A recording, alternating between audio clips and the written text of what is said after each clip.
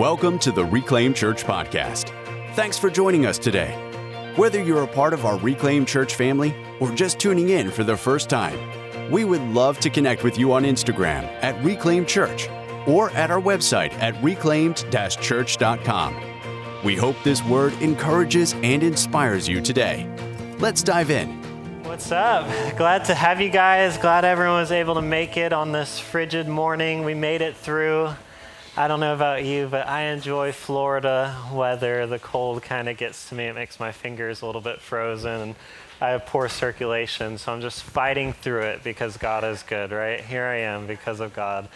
I don't know if you were here last week. I don't know because I definitely wasn't here. So hopefully you were. Allie and I were out of town celebrating our anniversary. Oh, right? It was so exciting. We celebrated 4 years. So we beat all of the statistics. In case you didn't know, the vast majority of divorces all happen the first 3 years. The next large statistic is after 18. So just in case you didn't think you'd learn anything, there you go, all right? You learned something about a divorce statistic. But we literally had the best time. We were talking about it in the car on the way home. Not that we did anything super exciting or anything different, but we were saying, I think we had the best time together than we've ever had. And I'm a firm believer that I think marriage is the second best thing that God gave after salvation. I mean, nothing can refine you and grow you the way that marriage can. It sure does take a whole lot of work,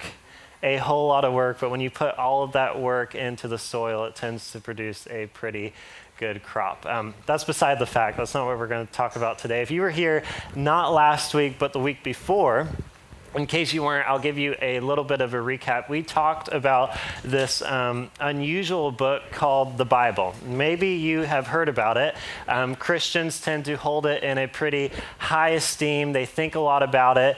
But statistically, many of us in this room, we don't read it. All right, so what we know about the Bible either is taught to us as children or it's taught to us by adults that were taught the Bible as children.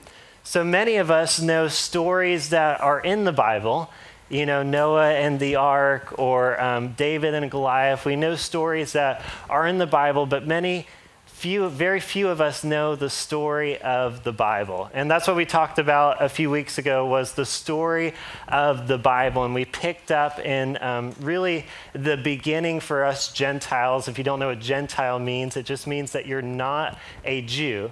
And for all of us, the story begins near the end of the middle with this Greek-speaking man who was a doctor, and his name was Luke. And Luke went to write a letter to his friend Theophilus. He did not go to write the Bible, all right? So we're going to go through, like I had said a few weeks ago, we're going to go through the entire, we call it the Gospel of Luke.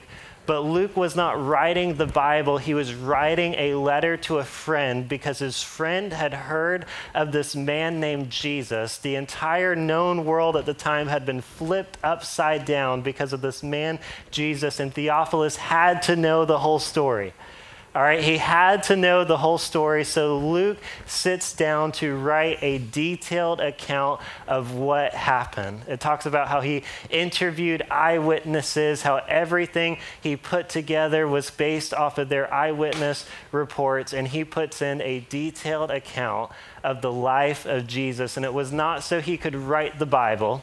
It was actually not written. It was not Luke's intention to write to you or me thousands of years later. It was written to one man, to one family, because he knew they had to hear the story. All right, so that's what we're going to read about this week. Over the next 4 weeks, we're going to go through, let's not call it the Gospel of Luke. Let's call it Luke's story. All right, so that's going to be our title. It's going to be The Story, and we're going to go through the Gospel of Luke. This week, I'm going to give you an overview of chapters 1 and 2.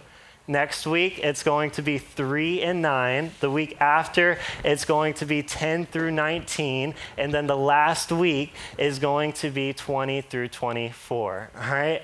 So this is going to be pretty exciting, at least for me. I hope you guys will enjoy it because, again, this is the story. I want you to try to wrap your mind around this. This is the story that changed the way that we keep track of time. This is the story that changed humanity as we know it. This is the story that has influenced more people than any government, than any king, than any ruler, than any person put together has influenced the world like this story. This is the story that changed everything. This is the story why you are sitting in this room, all right? So this is a big story, and this isn't just a story in the Bible. This is the story of the Bible, because if it wasn't for this story, you wouldn't be sitting here. If it wasn't for this story, you and I wouldn't have this book or this iPad, all right? It's because of this story that I have this iPad, because the church paid for this iPad, and I wouldn't have the iPad. You see how logic works, guys? All right, so because of this story, I have this iPad. All right, so again, like I talked about last week, it was Luke's account, Luke's eyewitnesses. He put this together. And for us, the story begins in Luke chapter 1 in the hills of Jerusalem. All right, it begins in the hills of Jerusalem where Israel's ancient prophets, I'm going to give you an overview. I think I already said this, but just so we're on the same page, I'm going to give you an overview of chapters 1 and 2. Quick 5-minute overview. And then after that, we're going to zoom into a portion of the chapter, and we're going to look at what I think is a takeaway for you and I in our 21st century lives, because the reason why we read scripture is to know the story, but also we get to know God through the story. All right, so when we read scripture, we get to see how God operated, how Jesus moved, how he talked. So that way when we're in circumstances and people act a certain way, or they say, God did this, or God feels like that, we're able to go, I'm not too sure because I know the way that God behaved. All right, you see, Jesus came to reveal who God is. So when you're driving down the road and people are holding up signs talking about how God wants to see you burn and you need to repent, you're able to go, you know what? That can't be true, not because I'm smarter than them, but because Jesus came to reveal God, and I know that that's what he did. So I'm able to read this story and know who he is and how he would operate. So that's the reason why we're reading. All right, that's the reason why I'm going to give you a quick overview. I hope you'll go and read it for yourself. But that's what we're doing, all right? So again, story starts for us, Luke chapter 1, and in the story, it zooms in on this place called Jerusalem. It's a very hilly city, and it's a place where the temple is. And in case you didn't know, the temple was run by the priest, all right? But the interesting thing is there was this priest named Zechariah. All right, anyone named Zechariah? I know one Zechariah. This is probably where you got your name from, all right, bud? In case you didn't know, it was probably this Zechariah. So there was this priest named Zechariah, and it was his week to serve. So there were all these different groups of priests, and 1 week out of the year, it was your job to serve in the temple. But this week is extremely special for Zechariah because he was chosen to walk into the inner sanctuary and burn incense for God. And this is such a great honor that it was said that priests would only get to do this once a lifetime. And this was Zechariah's opportunity to walk into the inner sanctuary. And the reason why it was such an honor is because it was said that the presence of God would hover in this place. That you would walk in and you would literally experience the presence of God. So what would happen is people would gather outside, they would pray, and they would wait just for you to come out so that they could hear what it was like to experience the presence of God, because so few people ever got to experience it. And yet Zechariah was chosen to be the man to experience it that one day, out of that 1 week, out of that 1 year, and for him, probably the one time in his lifetime. So he walks into the inner sanctuary and he starts burning incense. It was a way to worship God. I know this is so outside of our culture, and without going down rabbit trails to explain it all, just try to stay with me. So he goes into this inner sanctuary, he's burning incense, he's worshiping God, and all of a sudden, an angel appears to him. And every time in Scripture, when an angel appears, the person ends up falling down on the ground. They seem to be terrified, and I feel like we must have gotten our Christmas tree toppers all wrong, all right? I don't know about you, but I feel like I should just take one of those WWE action figures and put that on top of the tree. Because I'm like, that's what they had to look like, you know? That's what they had to have looked like. Maybe with more clothes, I don't know. Wes has a theory, maybe no clothes. I don't know what was going on, all right? I don't know what was going on, but all I know is that they couldn't have looked like the Christmas tree toppers because they're always terrified when the angel walks in the room. So the angel appears, and he's terrified, and the angel looks at Zechariah, and he says, don't be afraid. God has heard your prayer. And he goes, you are going to have a son. Now, that might not sound too crazy for you to hear that an angel tells a man and his wife Elizabeth that he's going to have a son. But you see, Elizabeth, who is Zechariah's wife, is barren. They haven't been able to have children forever, despite the fact that they have constantly prayed. And at this point, they are very, very old. Did I say that they're very old? Like, they're really old. I'm pretty sure they're really old, all right? And they're unable to have children. And the angel says that you are going to have a son. Not only are you going to have a son, but he is going to be great in the eyes of God. He is going to be, get this, filled with the Holy Spirit before birth, and you are to name him John. Again, I want us to wrap our minds around this. Before he's born, he will be John, and he will be filled with the Holy Spirit before he ever exits the womb because he's a person. And he goes, this is going to be the man that has been prophesied about from long ago. This is going to be the man that prepares the way for God himself to come and establish his kingdom here on earth. And at this point, Zechariah seems pretty stunned. But this is prepare the way for Israel to meet their God when he arrived to earth to set up his kingdom. And he tells Zechariah that he should name his child John. Again, this would have been extremely shocking, all right? Because just before the New Testament, this is one of the Gospels, this is the accounts.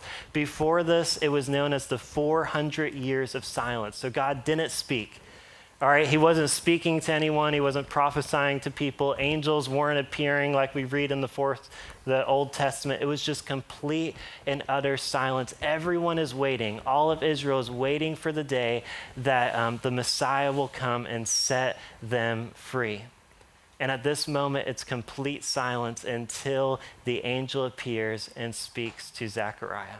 All right, and this would have been extremely shocking. It would have been extremely anticipated because all of the known world is ruled by the Roman Empire at this time. All right, so Israel wants nothing more. God's people, Israel, wants nothing more than to be free of the Roman oppression. They want nothing more than to be able to govern themselves on their own land.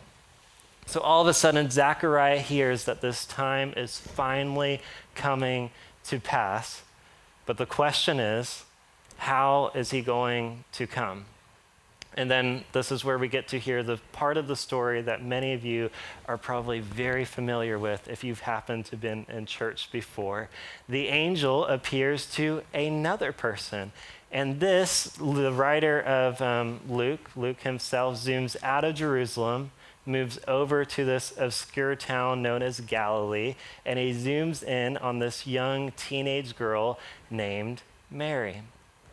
And he appears to Mary, again, starts out with the don't be afraid, WWE, I'm sure, all right?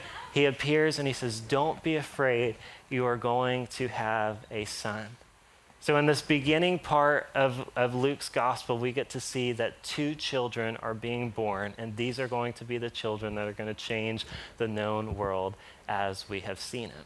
The only difference is this child is going to be a little bit different than John because this is going to be the Messiah. This is going to be the Son of God that we've all been waiting for. And the angel, again, you might be familiar, goes on to explain what Jesus is going to be like. He says you should name him Jesus, which means the Savior. He's going to save us from our sins. He's going to set us free from captivity. And he explains to her what it is that's going to happen. He will be a king in the line of David that will rule over God's people forever. So I want you to picture this. This is a young teenage girl who's engaged but not married in some really disgraceful town that people don't even want to associate with.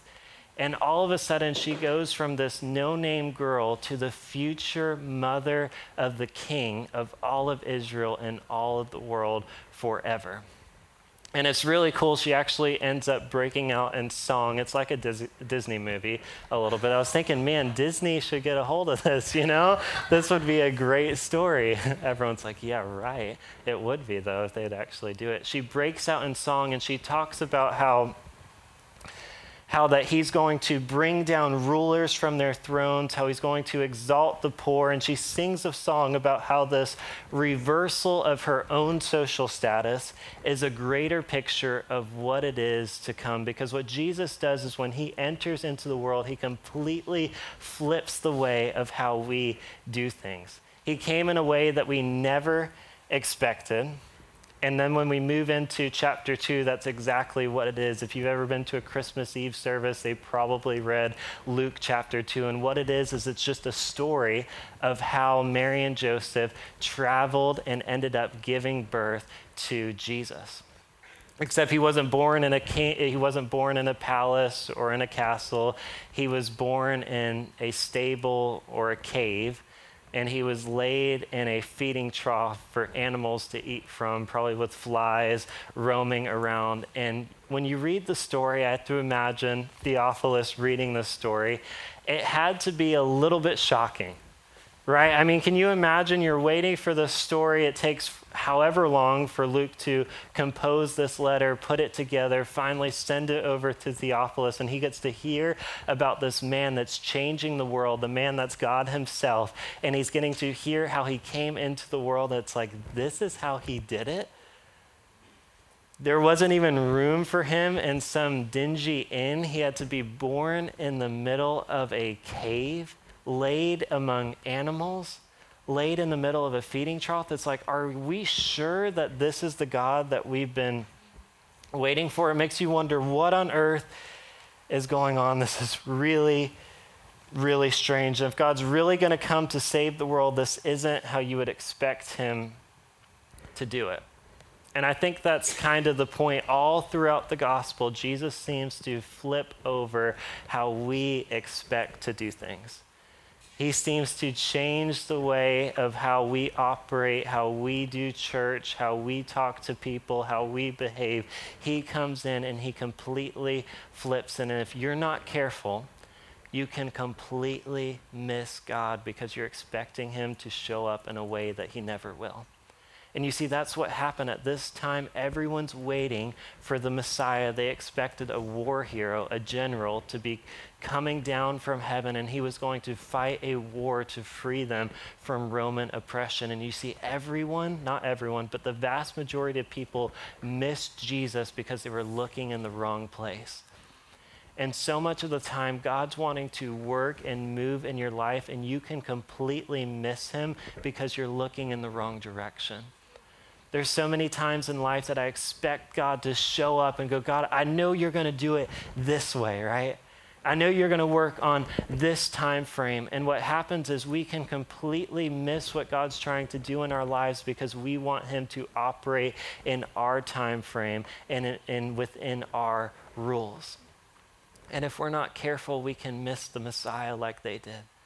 If we're not careful, we can miss what God has in store for our careers or our marriages or the way that we parent. We can completely miss it because we expect it to be done a certain way. And he does it in a way that we would never expect, or maybe in a time frame we could never understand. So we end up giving up on God because we don't believe he'll ever come through. So that's kind of, just to recap again, Luke chapter 1 and chapter 2. That's the whole story. It's a story about the birth of John and the birth of Jesus. And it sets us up for what is to come. And that's what we're going to talk about next week, which is chapters 3 through 9. But I want us just to zoom back in. All right, we're going to zoom back into chapter 1. And I want us to look at what Zechariah did whenever the angel appeared, okay? Because I think this is something that many of us do. And I think Zechariah was expecting God to operate in his time frame, and when he didn't, he gave up. And I want to make sure that we never do the same thing. So in Luke chapter 1, verse 6, I want you to get an understanding of what type of people Zechariah and Elizabeth were.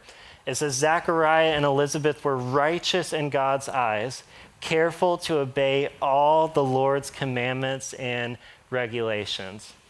Wouldn't that be a cool thing to have written about you? Mine would be like, he spent too long on Hulu, you know? It's like, are you kidding me? That is awesome. Zechariah and Elizabeth were righteous in God's eyes, careful to obey all the Lord's commandments and regulations. That's the type of stuff that I want people to write about me one day. And yet they never got the joy to have children, all right? I want us to try to wrap our mind around this. I know you could probably never relate, but could you imagine praying for something over and over and it never happening? Can you imagine asking God for something, expecting him to come through, having faith that he can do it, and it never happens? And going, God, aren't I doing everything right? And many times we question our own motives or our own heart. Well, maybe I'm screwing up. Maybe I did something wrong. Maybe God's punishing me for this or that. But here we get to get a glimpse into Scripture and hear and see that they were righteous people that did the right thing in God's eyes. And yet Zechariah and Elizabeth made it all the way through their lives, asking and begging for children, and they never got it. And then he arrives to a point where he's very late in years and he knows the opportunity is over. Has anyone ever given up on a prayer?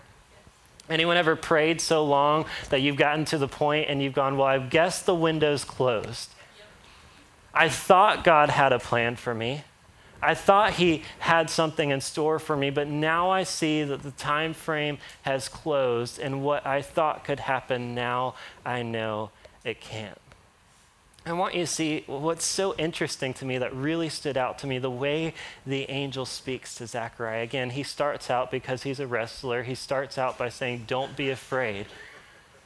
But look at how he follows it up after don't be afraid. He goes, Zechariah, Zechariah, exclamation point.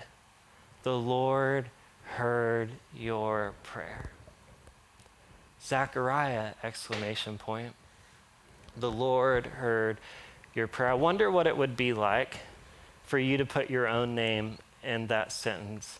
After years and years of crying out, of asking God to intervene, of asking God to bless you, what would it be like to hear Korey, exclamation point, God heard your prayer?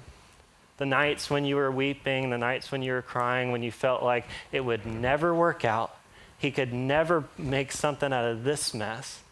It didn't seem like he was ever going to intervene, and yet God heard your prayer and follows it up with, you are going to have a son. And it's the very thing that he had been asking for years, for decades, and he goes, you're going to get it. Now, this is what I want us to learn. This is what I want us to take away, because I don't want us to make the mistake that Zechariah made, okay? I don't want you to be so hurt and let down by how you thought God would operate that you end up neglecting what it is that he wants to do in your life. So in verse 13, again, this is what he said, but don't be afraid, Zechariah. God has heard your prayer. Your wife Elizabeth will give you a son, and you are to name him John. And look, he says, you will have great joy and gladness, and many will rejoice at his birth. This is the very thing that he has been praying for and asking for. And look at how Zechariah responds in verse 18. Zechariah said to the angel, how can I be sure this will happen?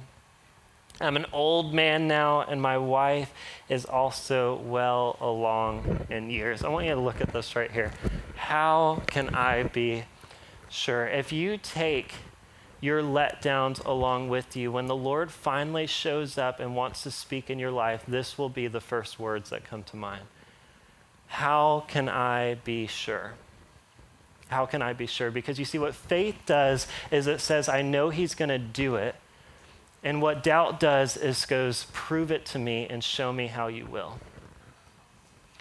Faith goes, I know you're going to do it. I have no doubt that you will. And you see, the scripture says that it's impossible to please God without faith. You see, at this moment, Zechariah steps into a position where he can't please God.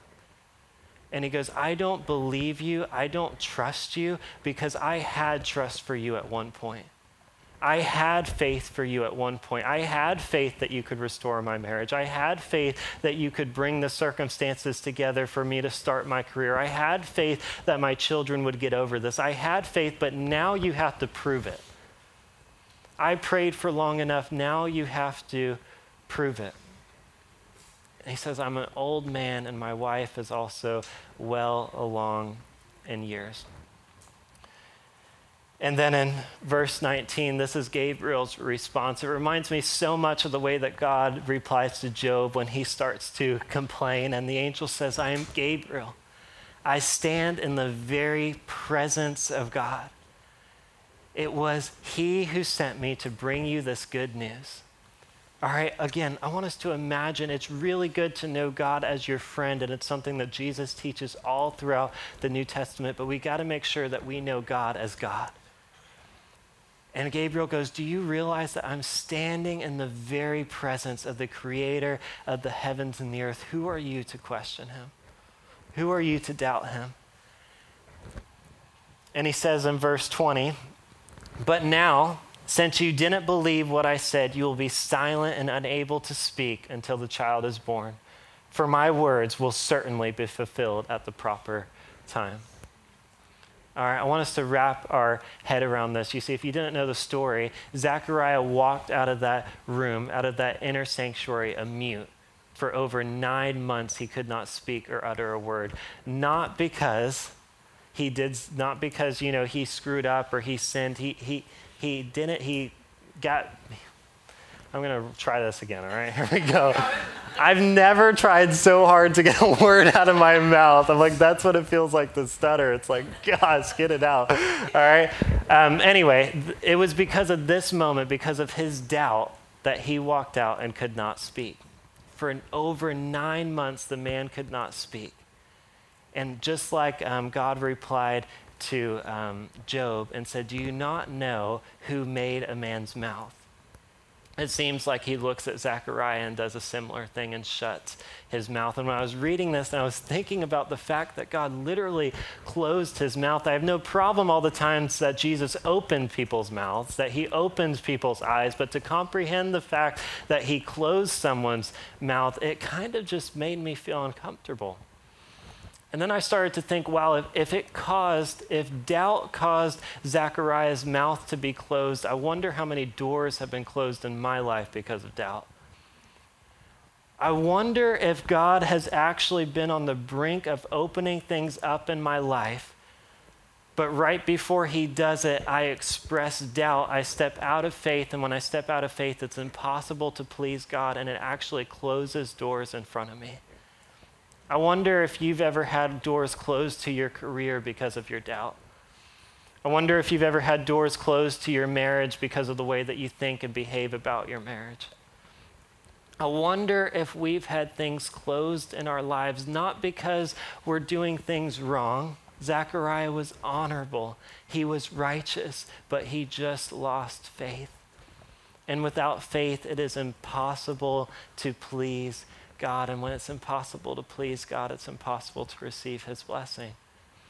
And because of that, Zechariah had to walk out of that temple when everyone was eagerly awaiting. Can you imagine? This is the biggest moment of your entire life, and there is a group of people waiting outside to hear how amazing it is, and you walk out and can't speak. You're the man that's supposed to you're the man that goes into the temple on behalf of all of Israel to worship God, and you walk out a mute because you didn't have faith in God. He walks out a mute because he didn't have faith in God. I wonder how many times have we actually had doors closed? Have we had opportunities closed? Have we missed out on blessings because we didn't have the faith to receive it? And I look over at Mary, and the way that she behaves is so different.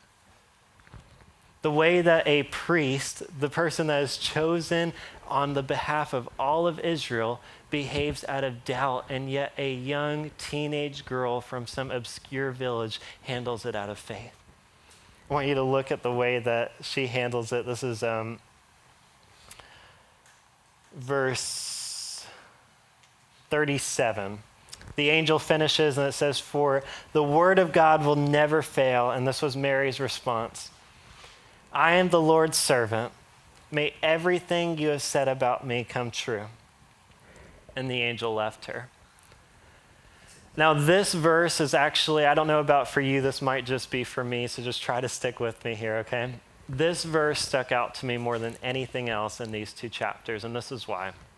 All right, again, this is personal. I hope it will relate to you somehow. But you see, I've grown up in the church. I've grown up around amazing, anointed people. I've had the honor and privilege to sit in on some amazing services and to have words spoken over me, and you can even say prophesied about me. And there's been times where I've gone, God, I don't know how we will ever get to the point of what I heard, about what was said. How is this ever going to happen? And then there's been times that I've literally lived for the word, and it's been like that's what's fueled me. That's what's given me my faith, is that word. And when I read this passage, I realized that I was doing it both wrong. One, I was living for the word, and one, I was living in anticipation of the word. And I realized that Mary had such faith that it wasn't just about the word, but she goes, I am the Lord's servant.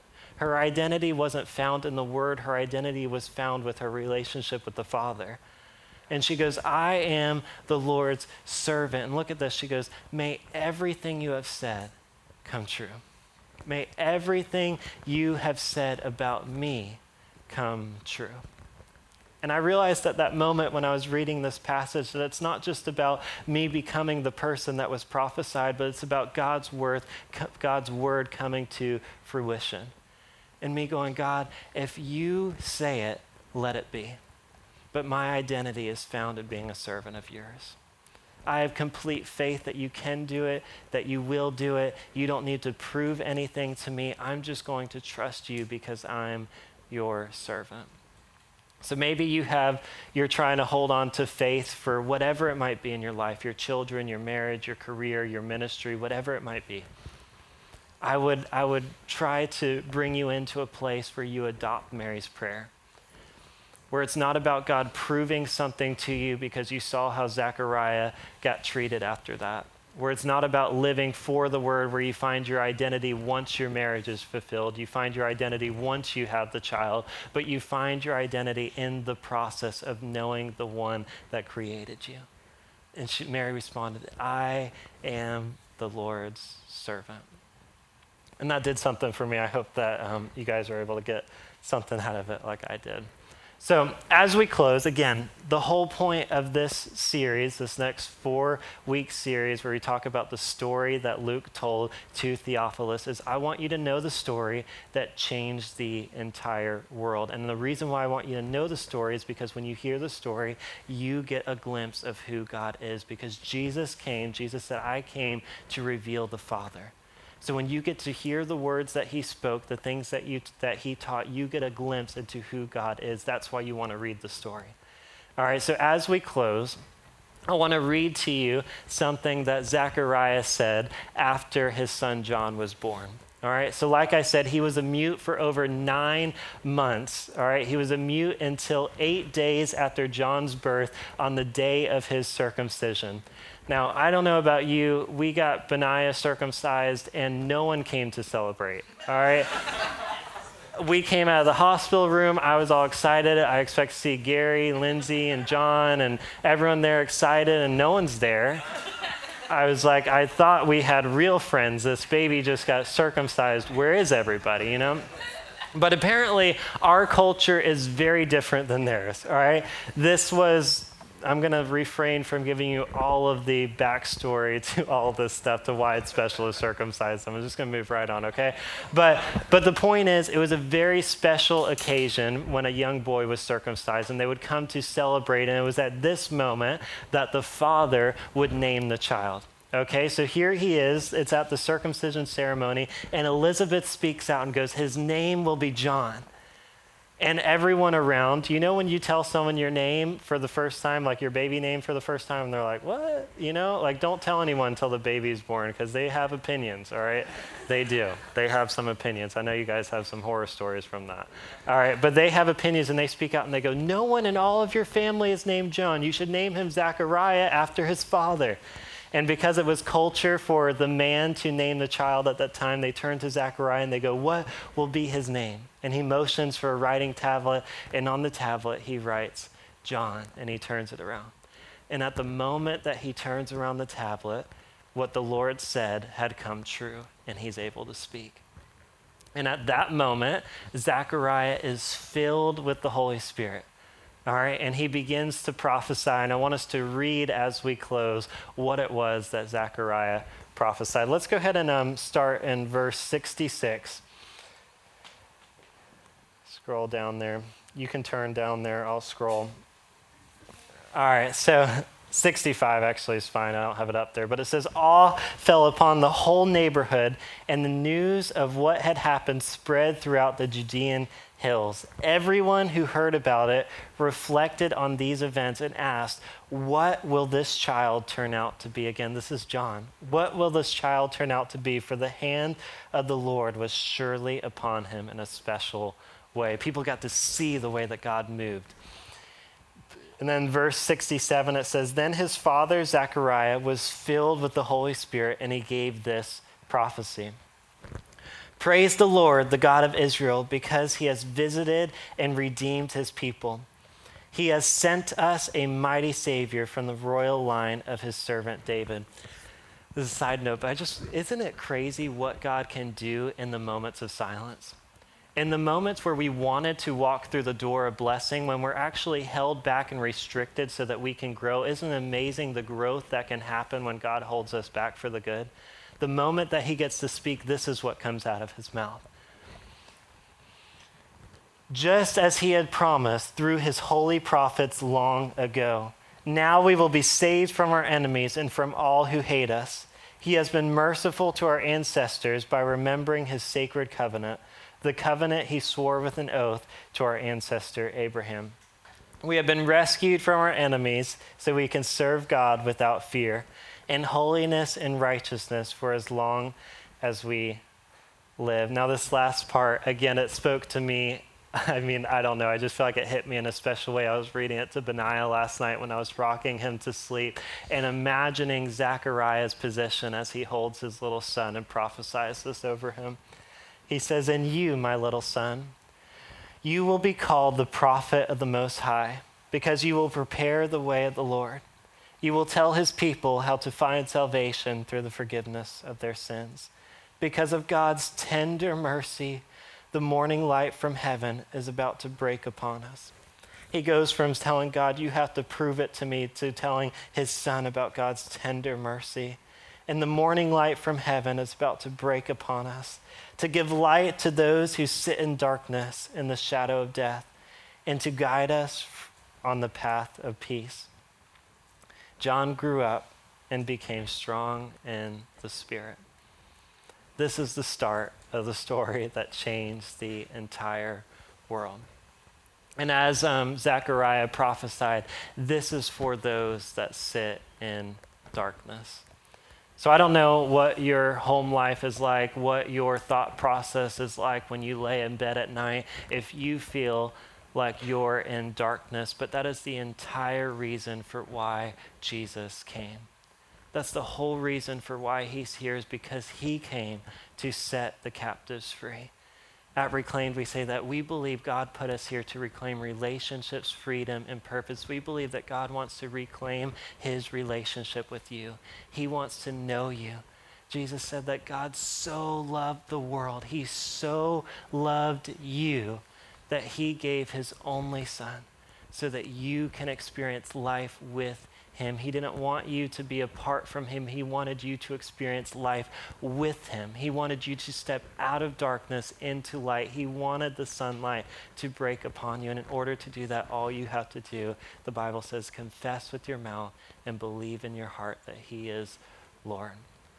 All right, so I'm going to pray with you guys, and then we're all going to go eat. All right. So God, we thank you. We thank you that this document from Luke has been preserved for thousands and thousands of years so that we have the opportunity to read it today. We thank you for what you did, for your sacrifice. God, I just ask that you would move upon our hearts, that you would give us a desire and a hunger to know you, to understand what you gave to know us.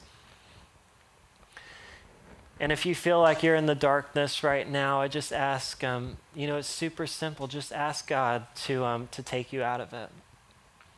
Just ask God to move upon your heart. Say, I'm sorry for the way that I've acted. I'm sorry for the sins that I've committed, but I want to start doing things your way. Thank you for the sacrifice that you made for me. And that's the way that we enter into relationship with him. So God, we just bless everyone here. God, that you'll go before them and behind them and that they'll be able to really hear your voice. That they won't doubt when you speak, but they will have faith to believe that what you said will come to pass. In your name, amen. All right, guys, so just again, that was chapters 1 and 2. Next week, we're doing 3 and 9. So if you want to come out of the 8% statistic that actually reads their Bible, read chapters 3 through 9 with me this week. That way you know exactly what we're talking about next week, all right? Sound good? We'll see you again next week. Bring your friends, come hang out with us, hang around and talk. We'll see you later. If you enjoyed this podcast, we encourage you to like and subscribe for more from your Reclaim Church family. God bless, and we hope that you have an amazing week.